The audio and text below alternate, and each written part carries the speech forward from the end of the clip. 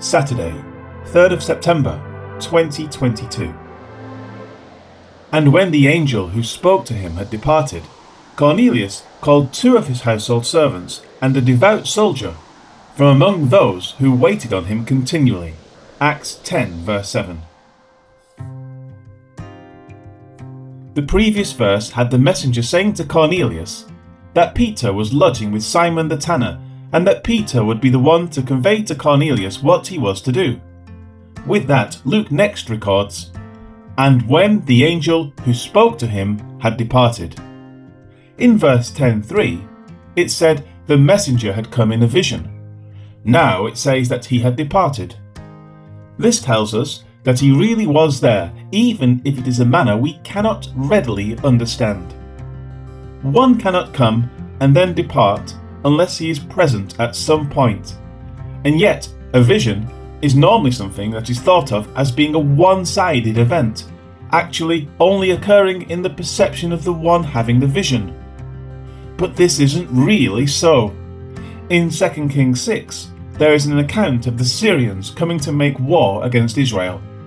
One of the servants of Elisha saw the army and was afraid. But Elisha told him, "Do not fear, for those who are with us are more than those who are with them." 2 Kings 6 verse 16. After that, Elisha prayed, asking the Lord to open his servant's eyes. When he did, it said, "And behold, the mountain was full of horses and chariots of fire all around Elisha." 2 Kings 6:17. Thus, there is a realm that exists, and which can be perceived when the Lord allows it to be so. Cornelius was allowed to see into it in order to receive the words of the messenger. Now that time is ended, and so it says that Cornelius called 2 of his household servants. In verse 10:2, it said that Cornelius was a devout man and one who feared God with all his household. This would have included these 2 because they are a part of his household. Luke next continues with, "And a devout soldier from among those who waited on him continually." It is the same word used to describe Cornelius himself in verse 10:2. This was a respectful, reverent soldier that was assigned under Cornelius, who was obviously highly trusted and who would understand the weight of the matter that would be taking place as it unfolded. Of these words, Charles Ellicott says, quote, "It is obvious that all such facts are interesting as throwing light on the character of Cornelius, and showing that, to the extent of his power, he sought to lead those over him whom he had any influence, to the truth which he had found precious as leading him to a higher life." End quote. Despite being pagan, Cornelius understood his accountability before God. But it wasn't something he just carried around inside of him without instilling that in others.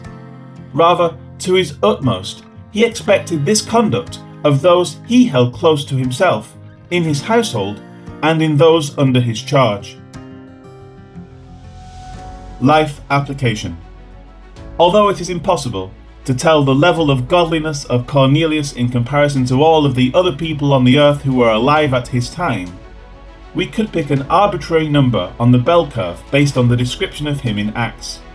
Assuming he was just as described, and he was described this way because he was exceptional, then we might pin him in the top 5% of people who were devout and God-fearing. Supposing that this is so, we could then say, well, if anyone had a right to boast before God, it would be him.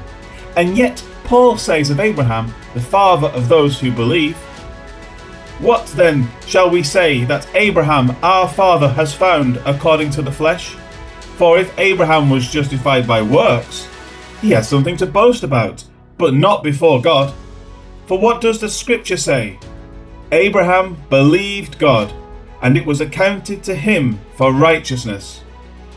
Now to him who works, the wages are not counted as grace, but as debt." Romans 4, 1-4. As godly and devout as Cornelius was, he was, like Abraham, wholly in need of God's grace. God is not grading humanity on a bell curve. He is evaluating man based on his infinite perfection. Because of this, all people stand condemned before him. John 3:18.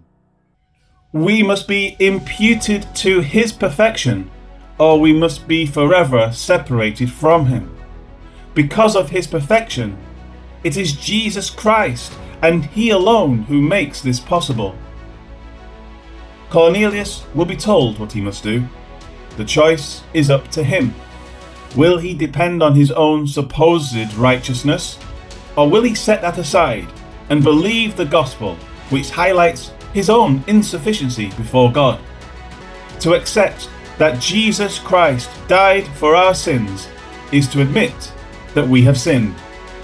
God cannot fellowship with a person who denies his obviously fallen state. But even if someone does acknowledge that he is a sinner, God cannot fellowship with him merely because of this. Such a person must accept the remedy to his state. That remedy is Jesus. Be sure that people know. In knowing and in accepting what they now know, only then can God receive them.